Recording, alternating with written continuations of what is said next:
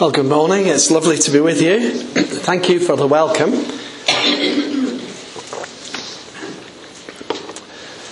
I suspect that I am here because Gordon Thompson has passed my name on. He seems to have been doing that once or twice lately. Now, if you know Gordon, you will quickly realise I am not another Gordon Thompson. You'll know that because of my accent. I'm an Englishman. I hope that doesn't cause any serious difficulties here this morning.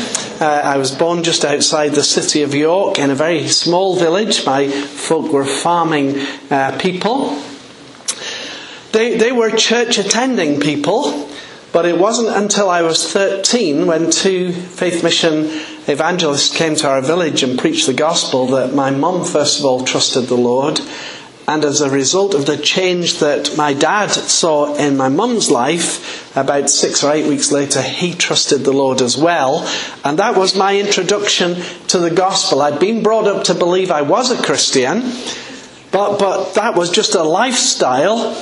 And I came to realise that I needed to become a Christian. I was a sinner. I wasn't saved. And when I was 17, the Lord dealt with me when I was at a young people's house party. Mum and Dad had sent me to encouraged me to go to, I suppose, at that age rather than sent me. But God spoke to me that week in a really direct way. I came under real conviction of my sin. And I went back after a breakfast table talk one morning back to the dormitory bedroom, got down beside the bed and asked the Lord to come into my life. And I wondered, could God really have saved me? And I was sitting there by the bedside thinking, could God have saved me?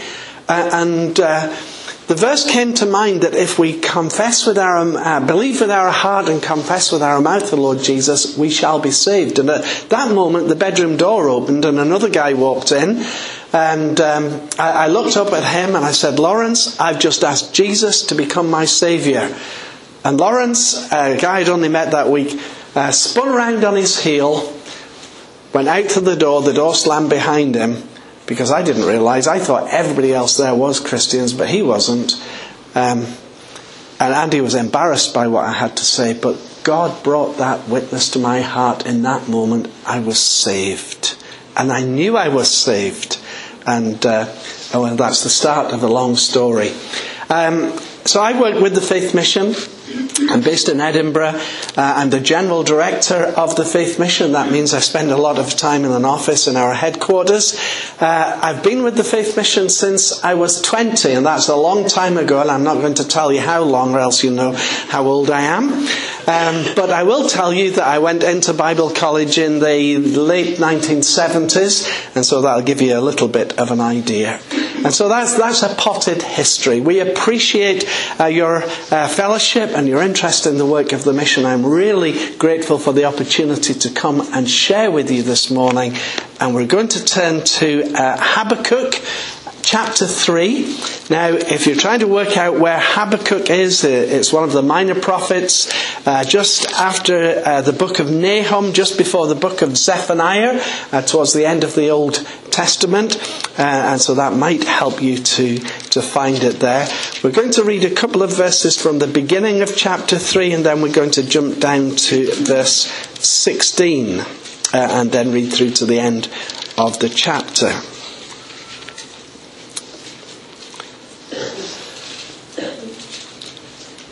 Habakkuk chapter 3, verses 1 and 2, and then verse 16.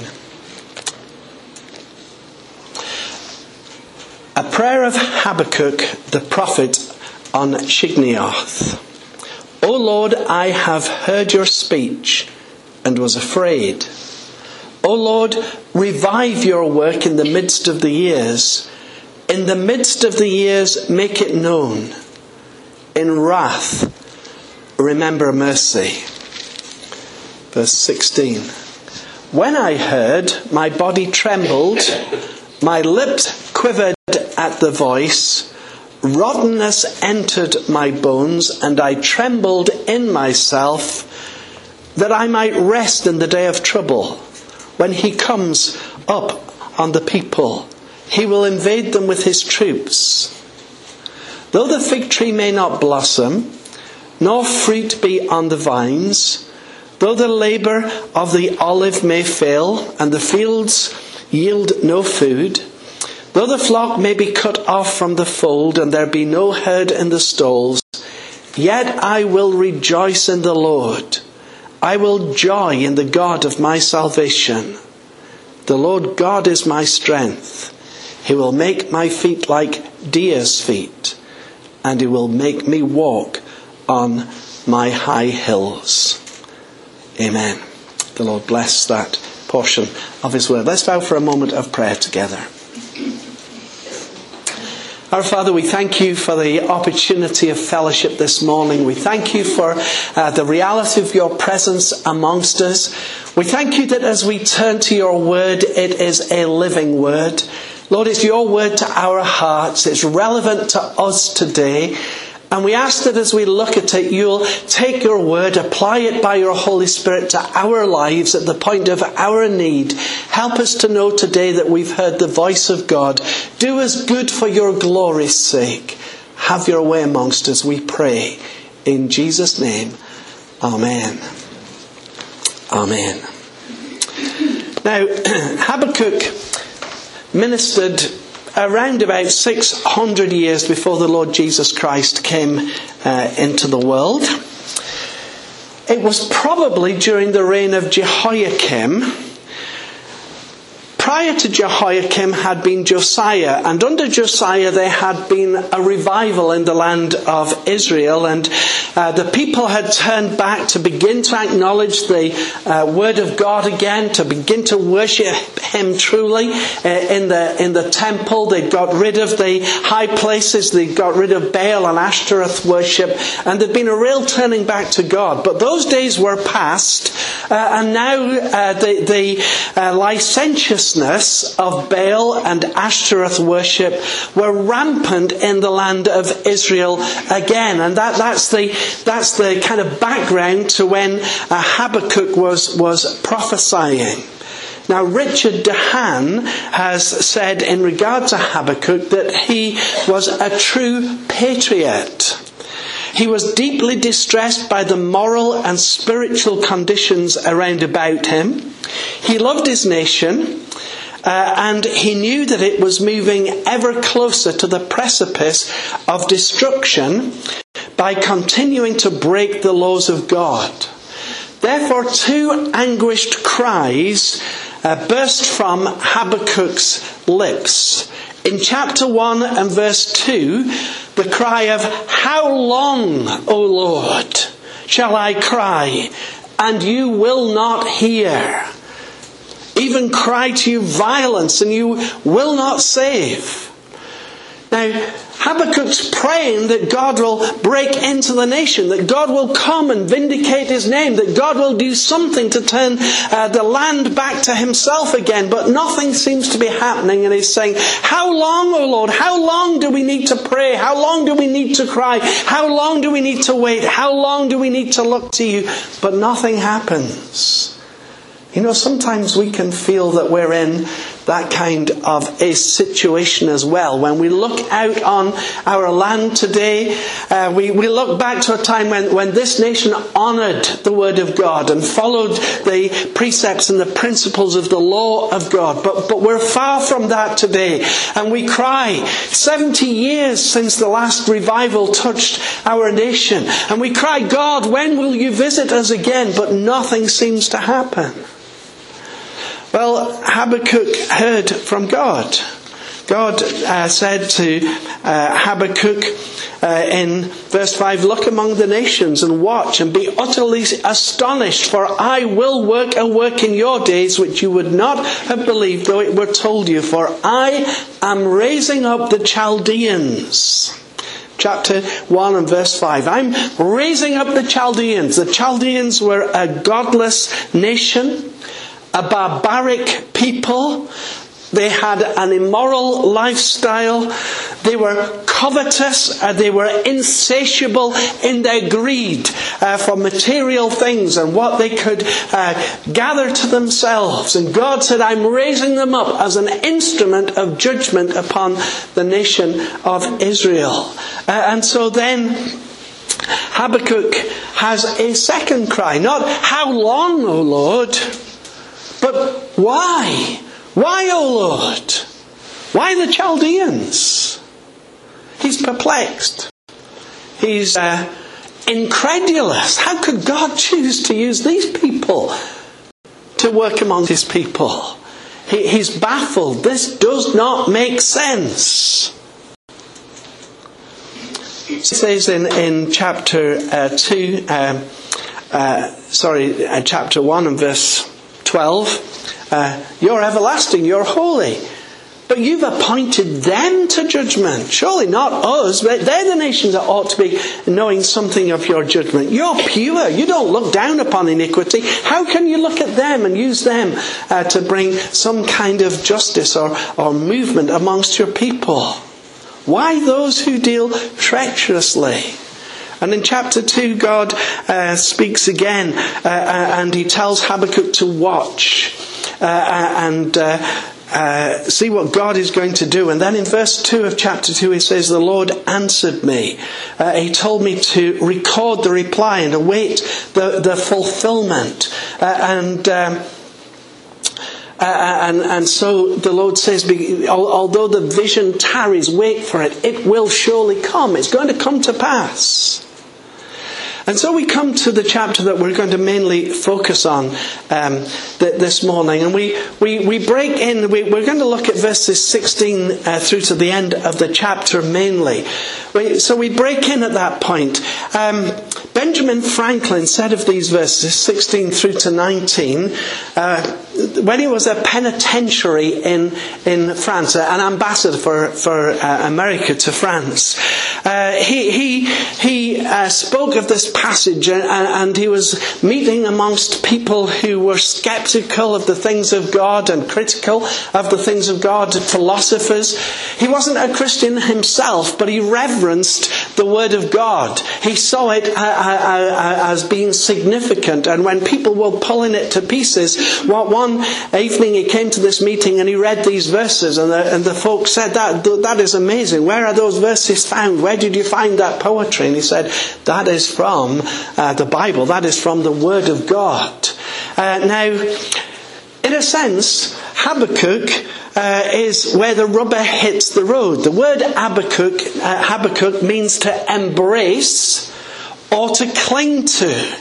And so this is what we find that Habakkuk is doing as he comes to the end of his prophecy here. He's resting on the facts, not on feelings. The fact of God's sovereignty, the fact of God's purposes being outworked, and the fact of God's faithfulness. He abides faithful. He cannot be anything else.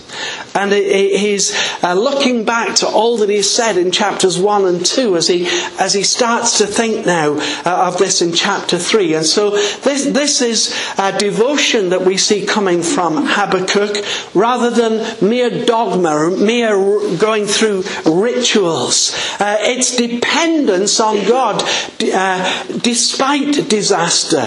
It's rest in the midst of turmoil, or to quote a popular older hymn, it is faith in the night as well as in the day. It's easy to sing the words of as the deer pants for the water, so my soul longs after you. You alone are my heart's desire. It's easy to sing those kind of words when everything is going okay. It's another thing to be there in your heart when things don't seem to be going as we would like them to go. But here we see Habakkuk with faith where rubber hits the road, where the reality of everyday life affects our walk with God and how we relate to Him. And so there's three key things that I believe we see in this chapter that enable us to see why Habakkuk could rejoice in the Lord even though so much was going on around about him, the desperate need of the land, the fact that God said He was going to bring judgment and bring it from a barbaric nation. And he's saying, Lord, it doesn't make sense to me. Why? But he can yet rejoice in the Lord. So there are three things. The first is that he has embraced the authority of God's word. In chapter 3 and verse 2, he says, "O Lord, I have heard your speech and was afraid." In verse 16, he says, when I heard that which you have said you are going to do, when I've heard your speech, I trembled. My lips quivered at the voice. Rottenness entered into my bones, and I trembled in myself. Isaiah speaks of trembling at the word of God. In chapter 66 and verse 2, Isaiah says, "But on this one will I look," the Lord speaking, "on him who is of a poor and contrite spirit, and who trembles at my word." Verse 6 of the same chapter, "Hear the word of God, you who tremble at his word." When I was a student in Bible college all those years ago in the late 1970s, we had an assistant to the principal. He'd worked alongside Duncan Campbell. I'm sure that name is familiar to you. Duncan Campbell, God used in the Hebridean revival. But Andrew Woolsey was speaking to us at our Friday morning prayer meeting. Back then and still now in the Bible college, Friday morning is mainly given to prayer. And Andrew was speaking at that Friday morning prayer meeting. And he may have been speaking from Isaiah chapter 66. I'm not certain. He may have been speaking from Habakkuk chapter 3. But he certainly spoke about trembling at the word of God. And then he looked at the student congregation, student body that were sitting there. And it's almost as though his eyes pierced us as he looked around at us all. And he said, "When did you last tremble at the word of God? When did you last sense God was speaking to you in such an authoritative, direct way into your own heart and life that you trembled at the sense of his presence, at what God was saying, and how God was working in your heart and life?" Well, why did Habakkuk tremble?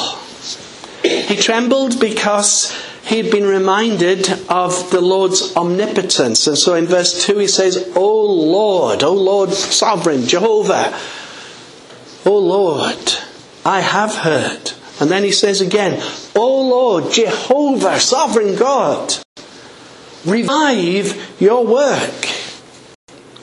In chapter 2 and verse 2, he speaks about the Lord. He says, the Lord, the sovereign God, answered me. In verse 13, he said, it is not of the Lord of hosts. In verse 14, the earth will be filled with the knowledge of the Lord as the waters cover the sea.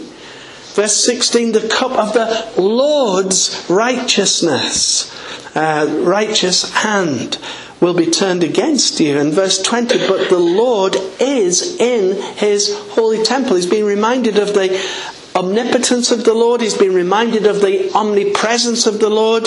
The earth will be filled with the fullness of the glory of the Lord, he has said. He's been reminded of the omnipresence the omnipresence of the Lord, the omniscience of the Lord, the all-knowingness. God knows about his people. He knows about what's going on in the land. He knows what he's going to do to address all of that. He's been reminded of the fact that God said, sorry, I turned over 2 pages. He was reminded of the Lord's holiness. You are from everlasting, O Lord. You are my God, my Holy One. The Lord's righteous judgment.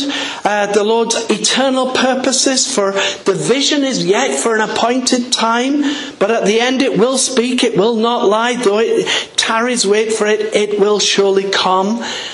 You see, he's grasped the authority of God's word, and in doing so he recognizes that the purposes of God are steadfast, that the plans of God are secure, and that the promises of God are absolutely certain. And so all of this is going on. The background of people having turned away from the Lord, the immorality of another form of worship is pervading the land. The people's hearts are no longer obeying the things of God. Politically, the nation is in turmoil and uproar. God is saying, I'm going to judge the land. And not in a way that you might have expected. But he is able to say, I recognize the authority of God's word, and therefore his purposes are steadfast, his plans are secure, and God's promises are certain. But Isaiah is able to rejoice Habakkuk is able to rejoice in the Lord also, not just because he's recognized the authority of God's word, but because he has understood and is clinging to the adequacy of God's character. Because God has spoken, Habakkuk sees that God is everything that he needs. Now, as I said, this is easily said when all is going well, but it's another thing when the outlook is bleak. It's easy to be in great spiritual form, isn't it? When life is plain sailing, when our health is good, when our family are doing well, when our job is secure, when finances are not challenged, when the political landscape around us is settled. It's easy to rejoice in the Lord on those occasions. It's not so easy to rejoice in the Lord when we suddenly learn we're going to be made redundant in a week or two's time, or when the doctor tells us that we've got a medical condition that is alarming, or when our family come and tell us that there's problems with health, or problems with the family relationships, or whatever it may be. Once things start to fall into turmoil, then we start to find it more difficult to look to the Lord and rejoice in the Lord. But Habakkuk's recognised the adequacy of God's character. So he sees that God is the secret of rest. He says in verse 16, when I heard, my body trembled, my lips quivered at the voice, rottenness entered my bones, I trembled in myself, that I might rest in the day of trouble. I listened to what God was saying. I heard what God was saying. What God said struck and lodged in my heart. And I took it to heart. Why? That I might rest in the day of trouble, when he comes up to the people. Is the secret of rest. Habakkuk is acknowledging the authority of God. That God knows what he is doing. He is surrendering to the purposes of God. You know, sometimes when we are going through the difficult times, when the unexpected and the unpleasant touches our lives, sometimes the thing that brings us through to the place of knowing peace and rest in all of that is when we recognise that God is God. That God is in control, that God is working out his purposes, and we surrender to what those purposes are. When Linda and I were really newly married, 3 or 4 years married, we had our first son, Timothy, and when he was 2.5 years of age, Timothy was diagnosed with cancer. Now that was a devastating blow to us. The news was shocking, and you reel from that, and you begin to ask, why, Lord? What are you doing, Lord? But there came a point where we were able to get alone with the Lord and say, Lord, we don't understand why this needs to be. We don't like what is happening to us, but Lord, we bow to your purposes. We bow to your plan in all of this. And we ask you, Lord, Give us your grace, give us your peace, and have your way in all of this. Lord, if you will, please touch Timothy and heal him. And for a while it appeared that that's what the Lord was doing. But it isn't what happened. After having treatment for several months, the news from the various hospitals that we were attending was that the treatment was going well. The cancer itself had been dealt with, the original tumour, the 7 places where it had spread as secondaries had disappeared altogether. And surgery now would deal with the original site of the cancer, and then they hoped it would be a process of improvement and recovery from that point onwards. So Timothy went into Great Ormond Street Hospital for surgery. The surgery went well. The surgeon came to us, said, we do this operation once a week. And I've never seen a child recover so amazingly from this surgery. And that was tremendous news. But a week or 10 days after the surgery, things took a different turn, and doctors were doing their rounds on the hospital ward and came to us and said, we're not comfortable, don't think Timothy's doing quite so well now. And they went off to a side room to consult together while I was there. Linda had gone out for a walk. She'd been in the hospital for a week without a break, so she'd gone out for a walk at that point, and I was there. And while Linda was away and the doctors were consulting, Timothy took a serious turn for the worst. His heart collapsed, and although they tried for the rest of the day to resuscitate him, they came to us eventually and said,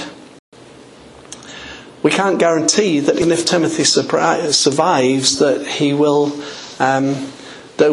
not have suffered serious brain damage. His heart was stopped for quite a few minutes. So we may be coming to in a few days' time or a few weeks' time and say, do we turn this machine off, the life support machine? And we were there in that little hospital anteroom at that time while they were doing everything they could for Timothy. And we simply poured out our hearts to the Lord and said, Lord, you know what you're doing here. If you want to give Timothy back to us, give him back clearly and definitely. If you want to take Timothy home at this time, then Lord, do it clearly and definitely. We want your will, but please don't leave us in a position where we have to make a decision in 2 or 3 days' time. Do we turn this machine off, or do we keep it on? Well, within a few minutes of praying that prayer, they came and said, Timothy's slipping away. And we held him as he passed away. Now, that's not a situation you would invite upon yourselves.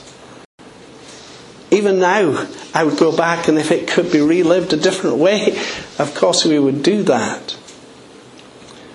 But in the midst of that, God was our adequacy, the secret of our rest, the source of our peace. And while all of that was going on, we were aware that our lives were in God's hands. And Timothy's life was in God's hands.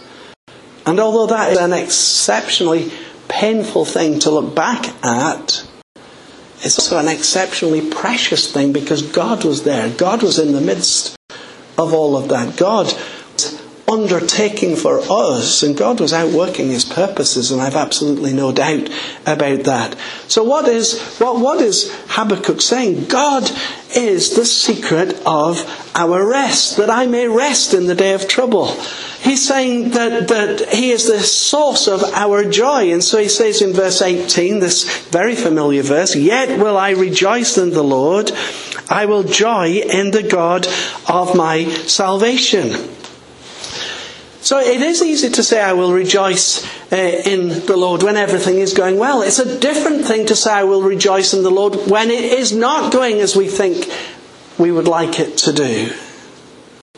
So Habakkuk is saying I will rejoice in the Lord even though God has foretold of this invasion that is going to devastate the land of Israel. I will rejoice in the Lord even though it brings great hardship when this invasion comes. Even though there are no figs, verse 17 says. The figs are fundamental to the diet of the Eastern people. Even though there is no fruit, essential for their economy. Even though there are no olives, a necessity for everyday life, for their baking, for their lamps, for all kinds of other things. No crops in the field, so there will be famine. No food to eat. No sheep in the stall. No meat to eat. No wool for their clothes. No herd in the stall. No milk to drink. No milk to bake with. None of these fundamentals, basic fundamentals of life. And yet Habakkuk says, even though all of this is happening as a result of what God is doing, yet I will rejoice in the Lord. All the basics of everyday life vanished, yet I will rejoice in the Lord. Not because of deprivation. I won't rejoice in the deprivation, but I will rejoice despite the deprivation because God is still God. I will rejoice in His sovereignty. God is in control. I will rejoice in His sufficiency. He is all that I need, and He's promised to supply all of my need. Not my wants, but my needs. God, I will rejoice in God's purpose. He has a reason for allowing these things to touch my life. What Habakkuk is saying. He's working out his purpose. It's similar to Psalm 46. We have part of it on the wall behind me. Therefore, verse 2 says, therefore we will not fear. Why? Because God is our refuge, our strength, our very present help in time of trouble. Therefore we will not fear, though the earth be removed, and though the mountains be carried into the midst of the sea, and the waters thereof roar. Even though everything fundamental and foundational that we take for granted in life seems to be torn up and thrown into confusion, yet, he says, I will rejoice in the Lord. You see, joy is found not in possessions, but in being possessed by God. So he sees that God is the source of strength, the source of joy, and the source of forgotten my own notes here now. The secret of rest, the source of joy, and the supplier of our strength. He says, verse 19, the Lord is my strength. He that is our God of salvation will also be our God of strength. Strength to bear the trial. Trial is not easy to go through. We don't invite trial upon our lives, but He is the strength that enables us to bear the trial. And He is strength to triumph even in the midst of conflict. He says in verse 19, He will make my feet like deer's feet. This speaks of strength to overcome the enemy. David's warriors, we are told, were swift as roes upon the mountain to pursue or to escape from the foe. Now, in Ephesians, we are told that we are to put on the whole armour of God that we may be able to withstand in the evil day. We are to stand against the wiles of the evil one. We are to stand up and be counted in the midst of a society that does not acknowledge God.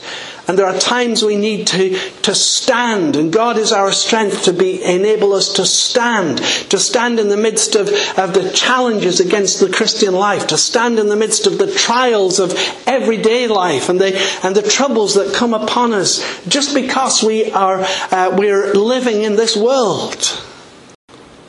But there's also times when we need to be swift to run. And Joseph is a prime example of that. Instead of standing up and trying to face the temptation that he was being allured with by Potiphar's wife, he took to his heels and he ran. And there's times it's right to run. But He is our strength to stand up and be counted for Him when it's appropriate. And to take to our heels and flee when that is the necessary thing to do. He brings me to the place, therefore, of victory and security, is what Habakkuk is saying. So he's embracing the assuredness of God's purpose. He's embraced and clings to the authority of God's word. He's recognized the adequacy of God's character. And briefly as we finish, he is embracing, he's clinging to the assuredness of God's purpose. Why can Habakkuk rejoice amidst all these difficulties? Because he's heard God speaking to him. Because he's understood the purpose of God and accepted that God is in control. He's accepted that God has a plan and he's yielded to that plan. He has melted in the presence of God. I heard your voice and I trembled. And he has embraced the sufficiency of God. He says, God is everything I need. So now he requests, O Lord, revive your work. That's what he started off with in chapter 3 and verse 2. O Lord, revive your work in the midst of the years, make known. But says, Lord, in wrath, remember mercy. Lord, if you must use this wicked nation, the Chaldeans, to awaken your people to their need, then, Lord, in the midst of your wrath, remember mercy. Only what is necessary, no more, but visit us, Lord, with revival. He reminds himself of the fact that God speaks of God's work in the past, in every era of Jewish history. When you look through chapter 3 and verses 3 to 15, we didn't read, but he's speaking how God was there, how God led, guided, kept, provided, undertook for his people in every era of their past history. And he's really saying if God was at work for his people then in the past, then he will not fail us now. And God's the same today as yesterday. He is our great unchanging friend. He rejoices. He began in despair in chapter 1. He heard the word of God in chapter 2. And he now rests in God himself in chapter 3. Slow Baxter was a pastor of Charlotte Baptist Chapel in Edinburgh, early last century. And then later he was pastor of Bethesda Free Church in Sunderland. But he said of verse 18 is, Yet will I rejoice in the Lord, I will joy in the God of my salvation. He said the literal rendering from the original is, I will jump for joy in the Lord. I will spin around for delight in God. And then Slow Baxter said, here is the hilarity of faith. Joy at its best, with circumstances at their worst. What a victory. He said, may it be ours. So Habakkuk means to embrace or to cling to. He has learned to cling to God alone and embrace the will of God, the purpose of God, and the sufficiency of God, no matter what that means for him. You and I are living in uncertain days. Maybe some of you are living in uncertain days in relation to your own circumstances in life. We're living in uncertain days in relation to political things affecting our nation. Who knows what the next year or two is going to bring? But God is still God. God is still in control. God is still working out his purposes. God can still be trusted. May God help us be like Habakkuk. Yet I will rejoice in the Lord. Whatever the Lord allows to come our way. Thank you for listening. Let's pray.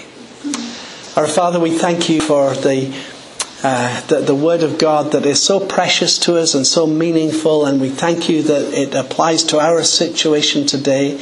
You know those, Lord, who are going through difficult times in their own personal lives, just because of personal things that are happening. And we pray, Lord, that you will enable them to recognize that God is still in control, that your word is still relevant to them today, that they can rest in you, and Lord, that they can rejoice in you, even in the midst of difficulty and challenge. Lord, as we look at our nation, we desperately need a move of God upon our land. And like Habakkuk, we cry, how long?